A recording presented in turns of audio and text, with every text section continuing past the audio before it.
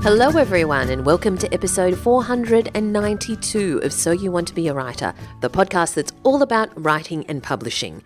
My name's Valerie Khoo. I'm CEO of the Australian Writer Centre and your host. We talk about all things to do with the world of writing, publishing and how to succeed as an author or writer.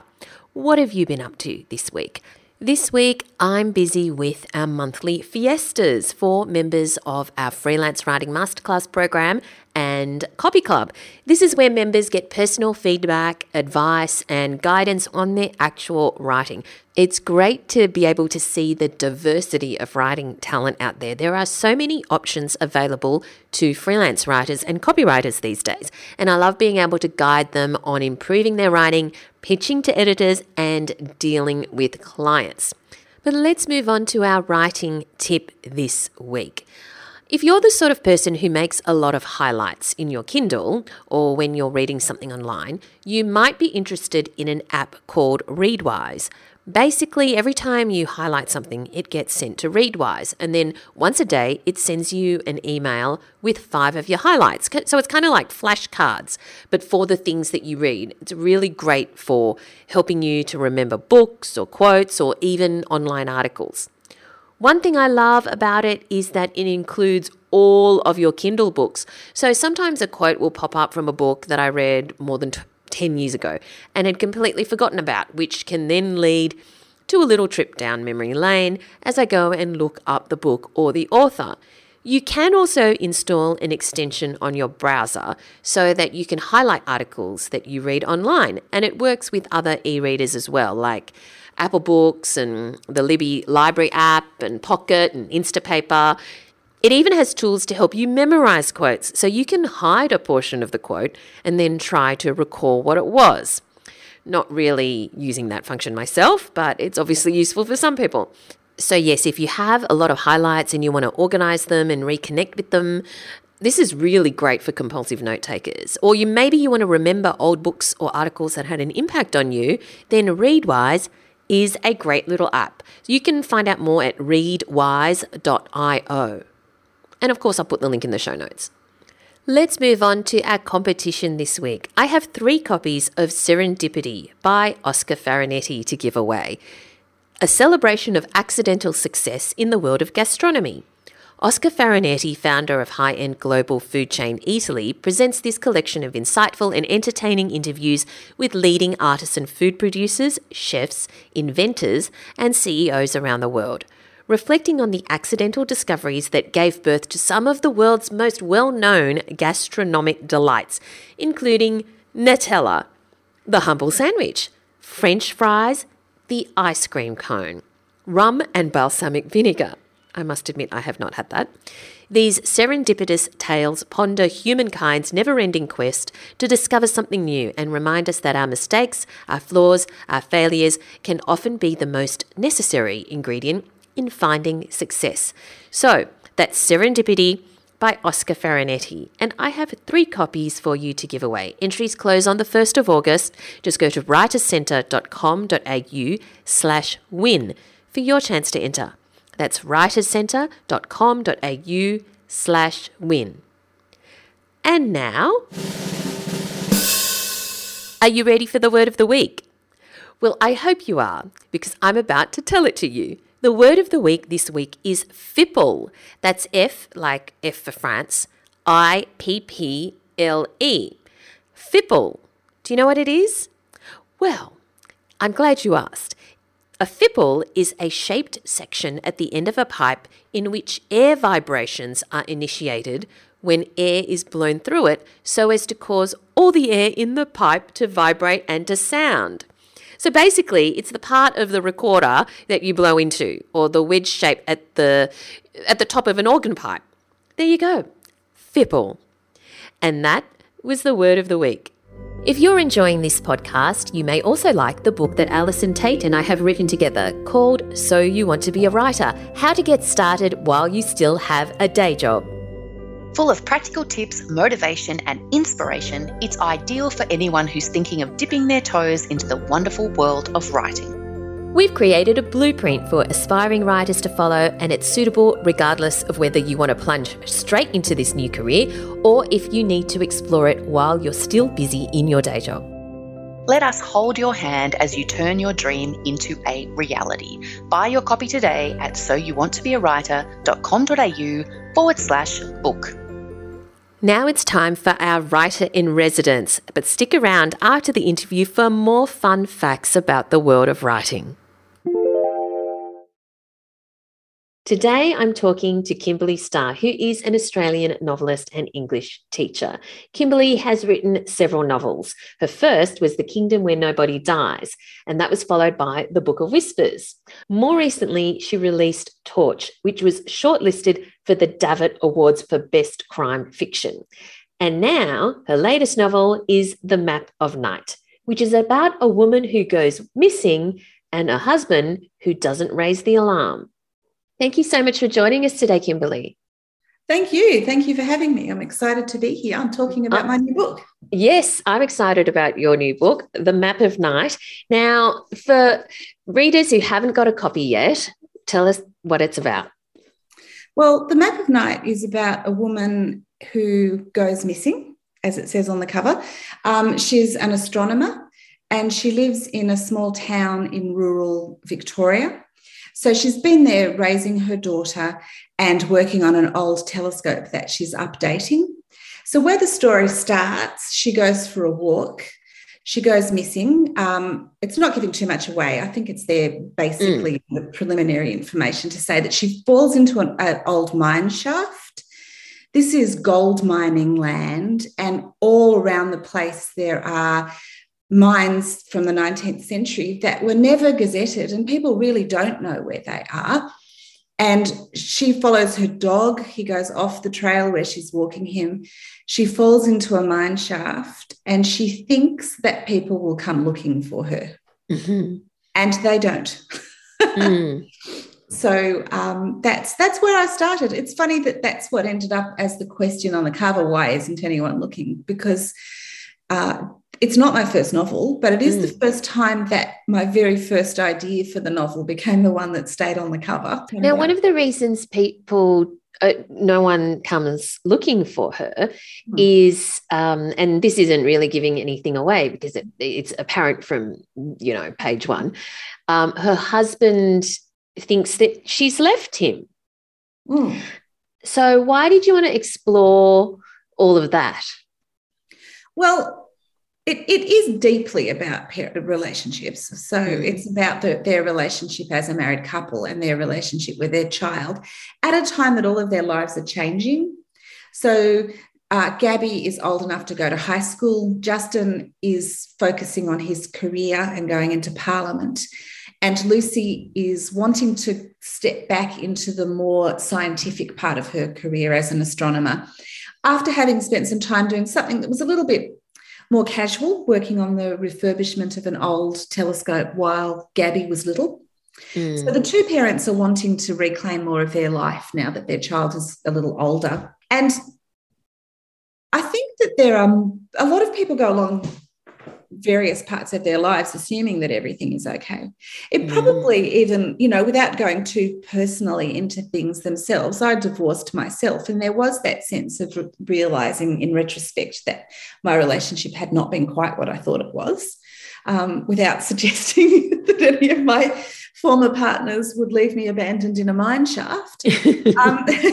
That's just, I think it's what Lucy experiences as the real surprise in her relationship, that Justin doesn't go looking for her. And I think there are other ways that he doesn't go looking for her also. Like, he doesn't really care anymore about her career. It's not that he wants to keep her down in a gender-specific way. It's just that he has his own interests, and that's really all he has. And so he genuinely thinks that she's left, not necessarily for the whole story, but he genuinely believes that she's left. And that's because he sort of judges her through his own perspective of, he thinks that she's leaving, that this is what people who leave do, and he's lost trust in her. So he thinks that something strange is going on. And he doesn't realise that it's the land itself. It's not Lucy. that's responsible for that. It's set in Bonus in the Yarra Valley, but is that a real place? It's based on a real town, but I changed the name because it's based geographically on a real town, but I've taken bits of all sorts of towns. Some of them are significantly closer to Melbourne. So it's gold mining territory. It's in the gold mining area, which is quite a substantial part of inland Victoria, but I've taken bits from different places to create my own town because I wanted to make an electorate because one of my characters is running for Parliament, and I just wanted to play around with it too much to make it a real place. Yes. So your main character, Lucy, is an astronomer and her husband is the one who's running for Parliament. He's an ophthalmologist. Why did you pick those professions and why did you want that setting? Well, I mean, those circumstances. Well, I think the political background comes from my own childhood where my father was political. He wasn't a member of Parliament, but he was involved in the background of electoral politics. And so quite a bit of my own youth was on the hustings, as we used to call it, handing out how to vote cards and things as a child. I sort of wanted to play around with that a bit as an idea for my other character, Gabby, their daughter, for what her experience is. I also wanted a broad overview of the area where they live in a way that I think was fitted in with Justin. He wants power, he wants control. That ties in a little bit to the idea of ownership of the land, I think. And one of his ways of asserting that he will regain the power and control that his family once had is by attempting to go into Parliament. Now, with her profession as an astronomer, that's pretty unique. Not that many people are astronomers. Yeah. And it's set in a situation where she works in an observatory in somewhere in the Yarra Valley. So where did the idea, do you have an interest in astronomy? I actually do. The earliest part of my interest in astronomy comes from spending time with a telescope with my father when I was a child. Okay. When I was little, my dad used to take myself and my brother out into the backyard, and we had this little telescope and we used to look up at the stars. So he showed us the rings of Saturn and he showed us Jupiter's moons and things like that, and even the Milky Way. We did live in the country, and where I am now is very close to Melbourne and the city, and the Milky Way, we've lost the sense of it, of why it's called Milky. But when I was a child, we lived in the country and the stars were bright and the Milky Way was really rich and creamy. You could see why it had that name. And when I was writing a story that's about a marriage, but it's also about parents and a child, all of those formative memories for myself of time spent with my dad really came to the fore. And more specifically, I'm also a high school teacher. And a few years ago when I was starting, I knew about the gold mine. I knew about that she was lost. But I went on an excursion with some of the kids from my school, and it was a science excursion. I'm an English teacher, but we do this sometimes. So I went on a science excursion and we went to a telescope, and I just watched the way the kids were really fascinated by it, and it just sort of chimed with a lot of the ideas that I was writing. So, yeah, that's how it came. And so this is not your first novel. You've written several. So when did you decide you wanted to write books? Oh, look, when I was about 8 years old, my school had a book week short story competition.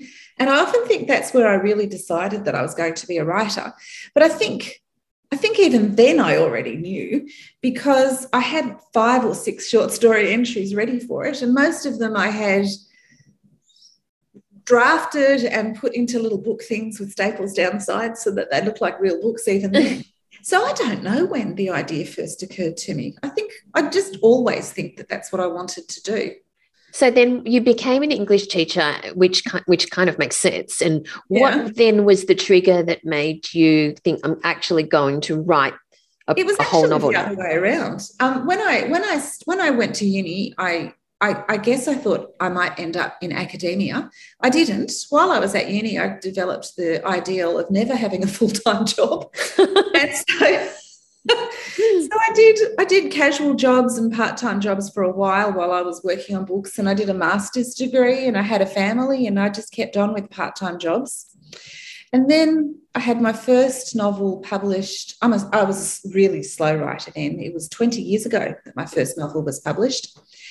And so I had already published before, and I had kids myself, and they were school age before it occurred to me that I might want to be a teacher. Oh, really? Yeah. Wow. But what made you think then I'm going to become a teacher, Yeah. Well, after a while, my kids got to school age and I enjoyed spending time with them, and I enjoyed spending time with their friends, and I was a little bit sick of getting casual jobs working in department stores and doing accounts clerical work and those sorts of jobs that come and go. They're fine as jobs, but I was just starting to think I might want a more precise career. And also I knew I'd love teaching, and I love English, and so it just seemed obvious. And I do. It is a great job. And so how do you fit in your writing and your teaching these days? What's the proportion of time spent? Probably about 50-50, I think. Okay. Yeah. Because you teach part-time. I do. I teach part-time, but I teach 4 days a week and I write 3 days a week. So it's a little bit less than 50-50 unless you have an 8-day week. But when I wake up in the morning, like I normally set my alarm, or I wake up naturally at about 5:30, 6 o'clock, and I do a couple of hours writing before I go to work. Then once I'm at work, teaching is just an all-encompassing job. Sure. When I come home, I'm a bit tired, but sometimes in the evening I find some more time then as well. So tell me about the Map of Night then. When did you think of the idea, and how long did it take to write your first draft? Well, the idea was simmering for a while. I think that's true of all of my novels. So there were bits and pieces of the ideas. Like I knew I was going to write about an astronomer. I knew I was going to write about the gold rush at different times. The first draft, probably about a year. I think I am starting to get a little bit more efficient with first drafts now. So with Torch, my previous novel, it took years. That was about an arsonist, and it took years to sort of pull it all together. So the Map of Night, probably about a year for the first draft and probably about a year to refine it. So and did you plan it? Like, did you know what was going to happen? Roughly. Oh, you did from the start? Yeah. So were you a plotter? Well, I think this is the novel that taught me to be one. Really? Yeah. So you weren't before?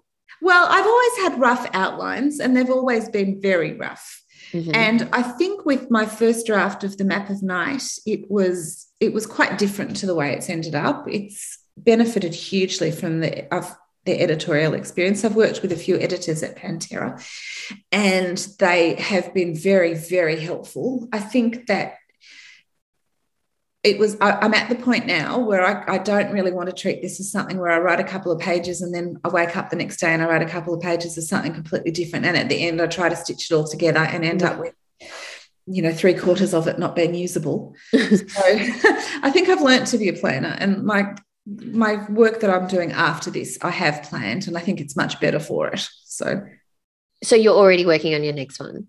I am. I have a printed out manuscript of it here as well. It looks wow. At the moment like this. So wow. This. But, it's my preliminary draft, so it's not quite the first. Sorry, it's my preliminary draft. So in terms of your writing, do you write in Word? Do you write in cafes? Do you write at home? What's your process in your routine? All of those things. So when I talk about waking up in the morning and writing, at that stage, I'm probably on my computer and probably typing.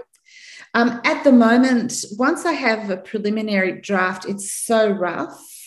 And so at the moment, I'm writing longhand. I printed it out so that I can actually see it, and I'm writing longhand editions. They look like that. Oh, wow. So and then I'm going to have to scan it in and type all the corrections up. But I just find this is something I talk about with my students. I just find that writing accesses a better part of my brain creatively. Do you mean writing longhand? Writing longhand. So do you write your first draft, your preliminary draft in longhand, not just your editions, but your actual? No. I probably plan in longhand, and then when I've got a detailed plan, then I'll type, and then I'll print out my typed up preliminary draft, which is about that was about 50,000 words. So Right. it's about half of it. So in fleshing it out, which is really, I think, where the more interesting work comes, the character development, the descriptions, things like that. I'm just finding that I'm getting better ideas when I do it by longhand and colour code. So it sounds like you kind of create the skeleton via the computer, but then you put all of the depth in it longhand. That's what I seem to be doing this time. And I think that's interesting. I think it's the first time I've done it that way. So I can't claim that's the secret. So I can't remember who told me this, but someone said with each novel, you sort of have to learn how to write the novel. So, but I'm hoping that what I'm learning now, because it seems like I'm writing better, faster this way. Like that's great. Sort of consciously knowing what I'm doing at each step. Like now I'm planning, and now I'm putting together the architecture, and now I'm decorating. So I love that. And so do you write, or do you have to write? I mean, when you're writing longhand, can you be on the bus or at a cafe, or do you have to kind of be in your environment? No, I can write anywhere. I have 3 children of myself, and so it's nice when my house is quiet. But for most of my life, I've been in noisy environments, and I've gotten very good at blocking. Right. So I can write anywhere. Yeah. What was the hardest thing about writing this book? I think structurally, I did find this one a challenge. So I think that I had an idea of where it was going to start and where it was going to end. But the fact that Lucy is in a mine shaft for a lot of it, and I think I tried, like, it's not my first novel. I knew I was trying something hard with the fact that my characters were going to be separated. And so I knew that I was going to have to use alternative ways of structuring the narrative.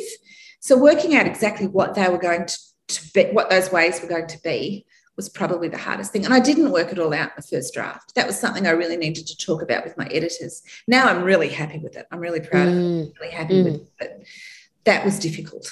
Did you have to do a lot of research, and what kind of research then? I did a lot of research. Some of it was online, like reading about how mine shafts work and what the different bits and pieces of it were.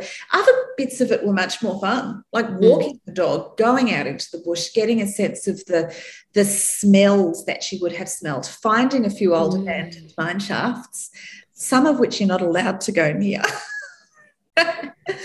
And are they cordoned off? Some of them are, but some of them are almost, well, some of them are in the suburbs. So they're behind fences and you can get in. Like, you don't have, it's not like an extremely sneaky thing to do to get in. You're not breaking and entering or anything.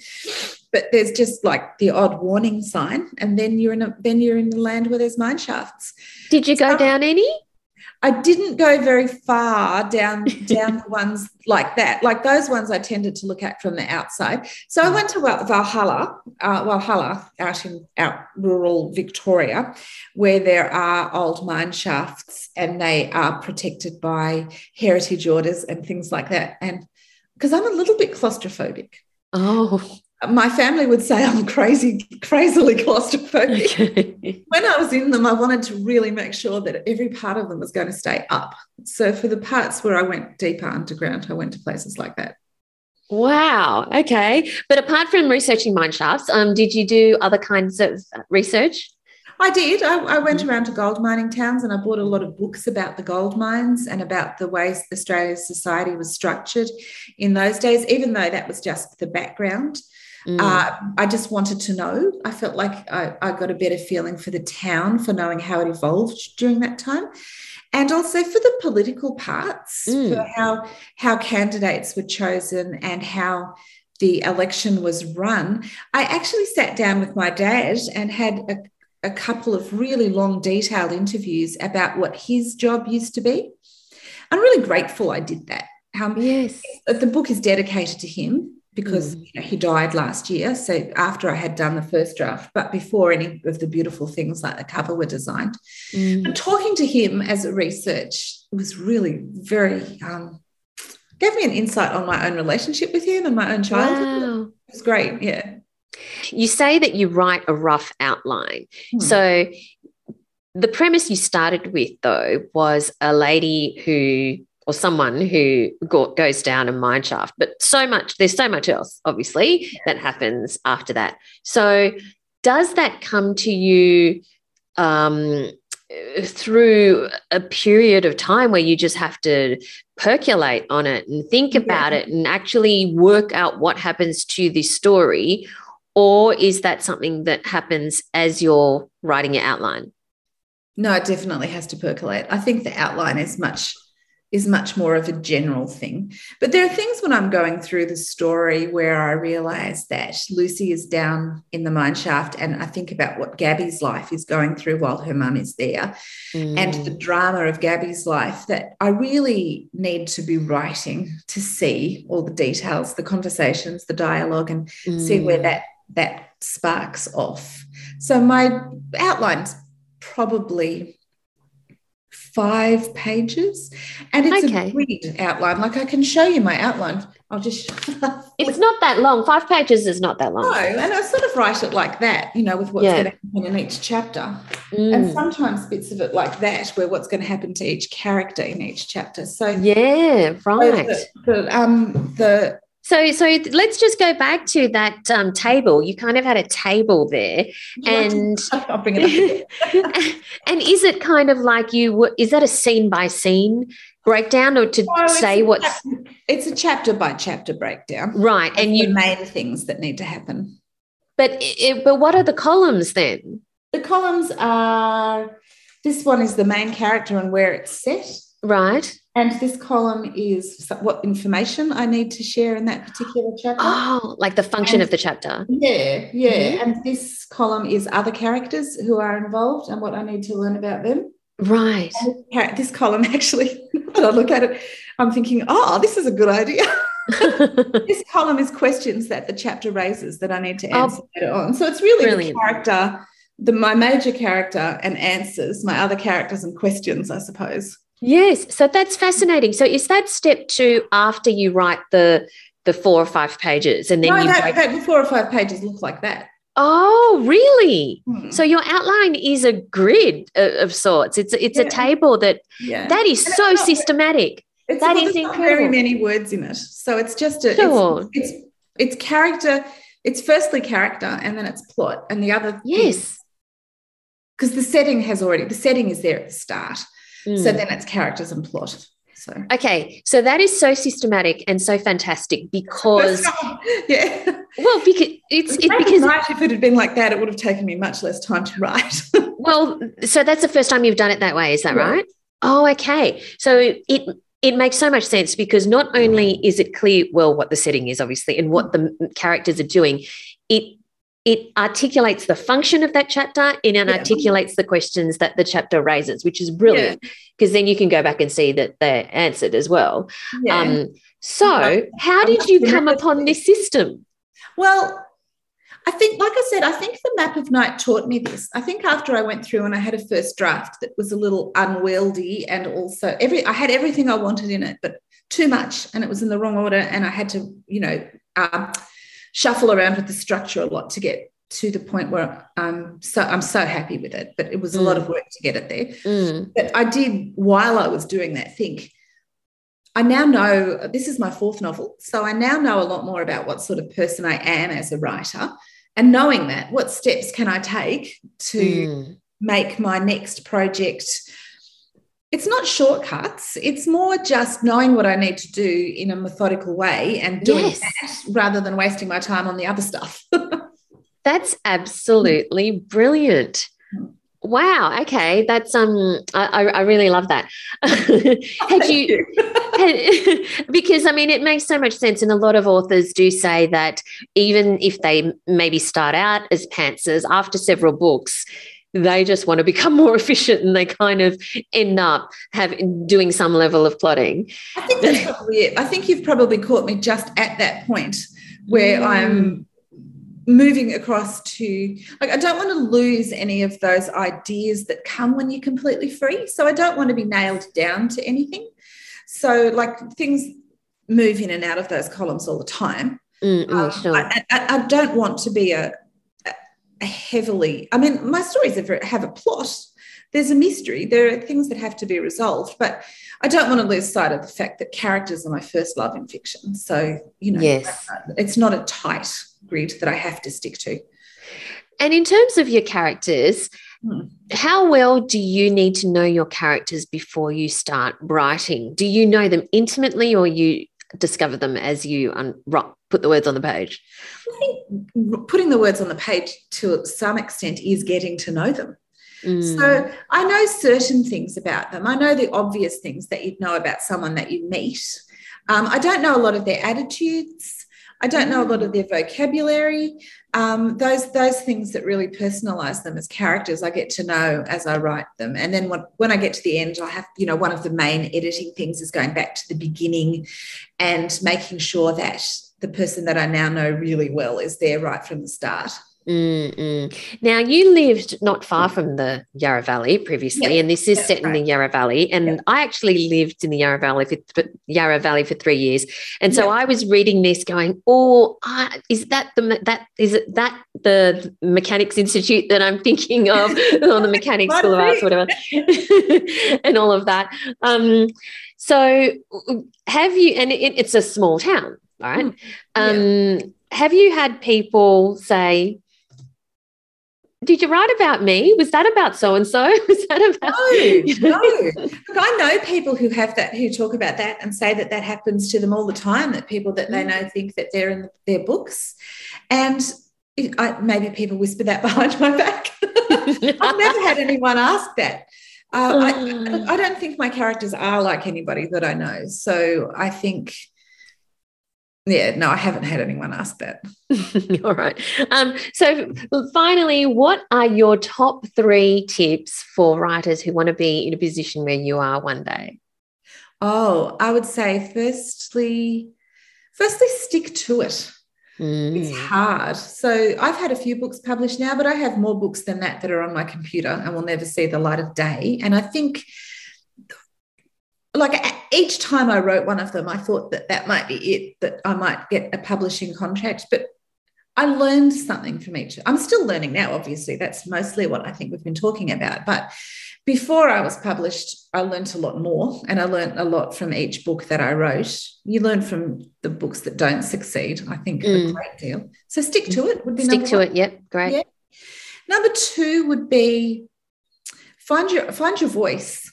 Like, find the way you want to tell a story, and think about what writers you like and what writers you don't like as much, and try to identify what you like, and just play around with different styles and until you find your voice. So, so that would be what makes you different from other writers, because even in a field like rural literature in Australia is having a bit of a moment, but the writers in it are all quite different. So find your voice would be number 2. And number 3 would be, find some other writers to be friends with. I have over the years belonged to a few different writing groups, and right now most of the writers I know, we used to share a lot of work in progress to give each other advice.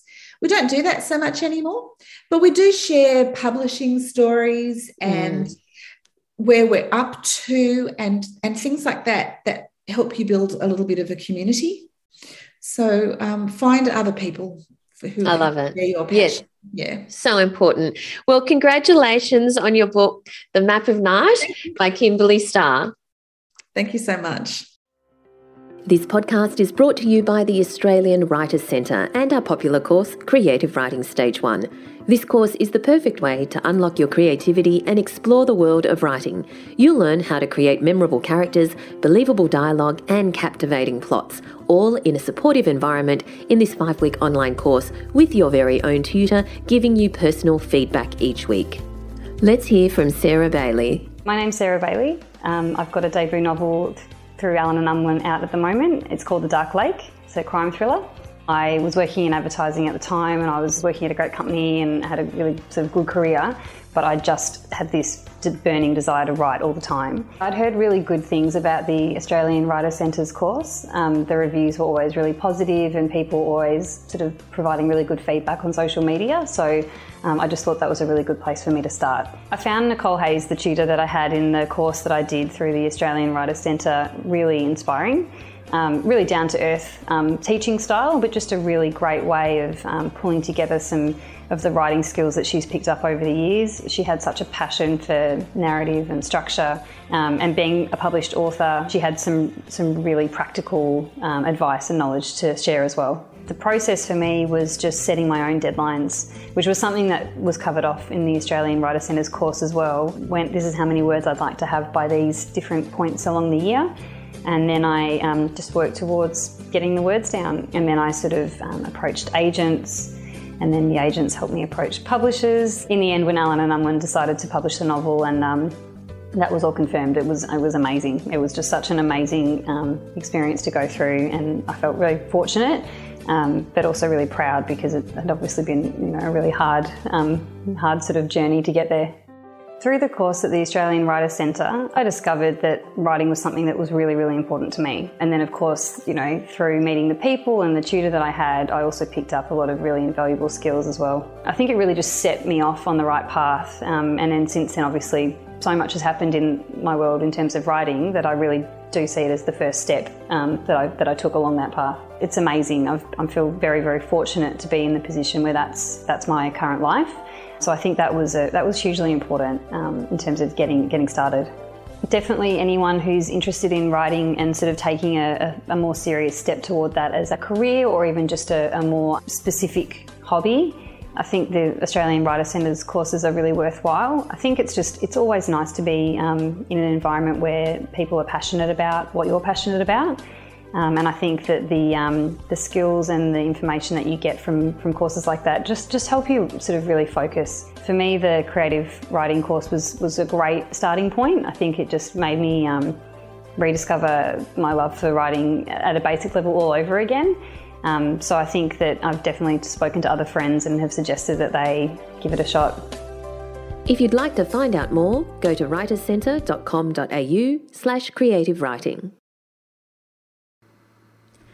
Now, I know that a lot of writers would love to have their own study or even a writing shed, but the reality is that most of us write in the middle of the house, at the kitchen table, surrounded by the chaos of home.